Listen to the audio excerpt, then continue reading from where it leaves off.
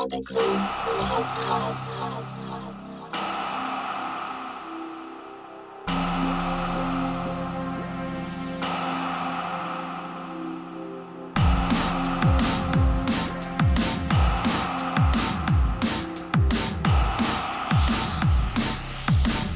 Welcome to the Cyberclone Radio Podcast. Keep it locked. Cyberclone Podcast. Welcome to the CG Radio Podcast. I'm your host, Kilma.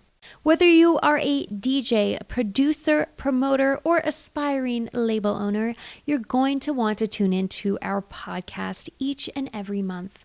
We talk to amazing, successful industry professionals making a difference in this scene. They share their stories, their insight, and experience. Today I'm chatting with the one and only Gigantor of Evil Intent. So, what do you think it takes to create longevity in one's career? Longevity in one's career, this is, wow. I could say that when you're God, where to even begin? You start out, get a little bit of attention, and then you always hit that kind of now what? I've hit my goals, and a lot of it is just set a goal and another goal and another goal and another goal, and just keep smashing them. And then it's as far as longevity also goes, try to make some music that's timeless. Try to get outside of your box. Try to do things. I hate to borrow that very bad cliche at this point, but if you do kind of get something that feels like it's growing a little bit larger, then things happen. I mean, when, like, for instance, we have this tune like Middle of the Night and Flipside, people still talk about those tunes, and that's just like amazing. And to think that here's like 10, 12-year-old tunes that people still talk about, like that's kind of what you want to go for. Or also like some of our other stuff that's non-traditional, or just like more down tempo or weird like electronic music, like maybe we'll dance tomorrow. Like that was like our closer for our LP, and a lot of folks talk about that, and that tune had a lot of meaning to all of us as well, because it's like that another tune that was really cool, came together pretty easy, and it was sometimes that's also good, just and of course persistence at the end of the day, like just keep hammering at it, like that's a very also a very important thing to do. Next up, Mike chats about what he has seen change the industry over the years that he feels has really positively influenced our scene. But first, it's time for the D&B. This Evil Intent and Des McMahon tune is called The Skids.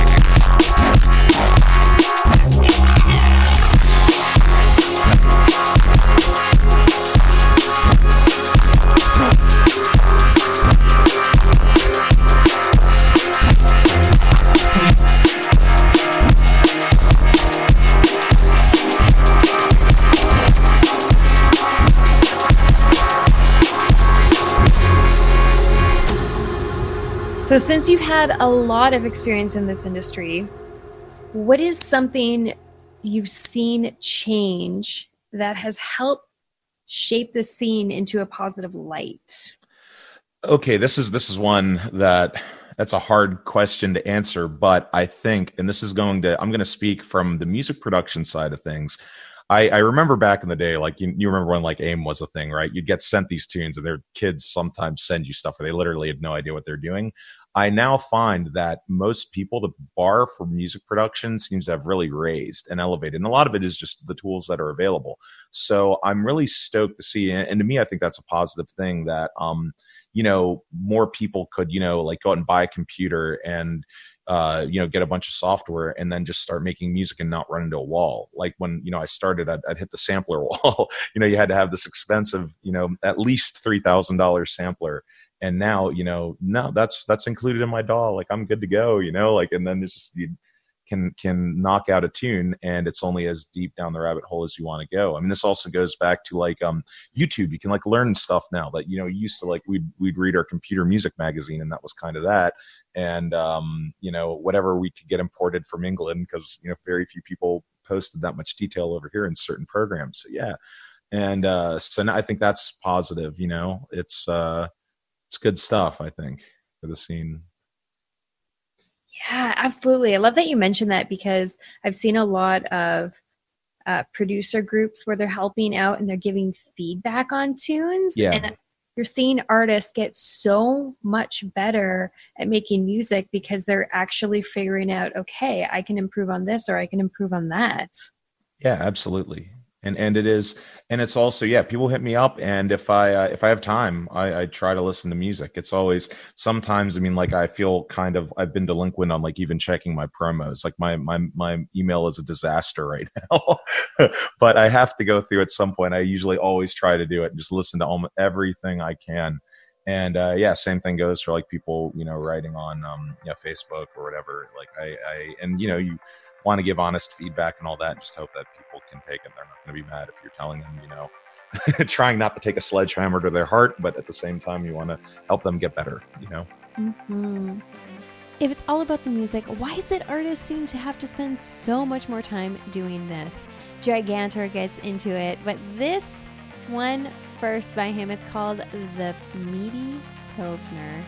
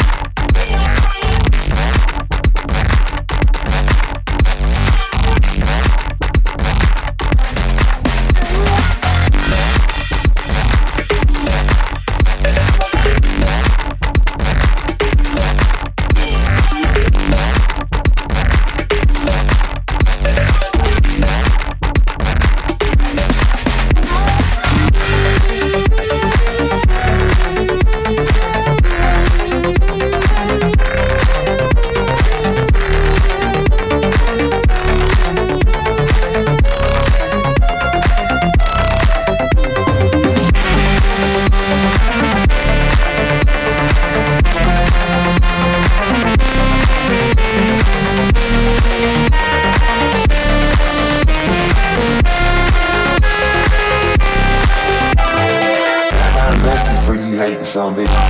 There's quite a few of y'all. You wanna get out there and you wanna run your mouth. Well, I'm gonna tell you something. Come get you something. I ain't scared. I ain't never been scared to fight. I love fighting more than I love anything else in the world. You gonna lay on the ground and cry? I'll beat you till you bleed, son.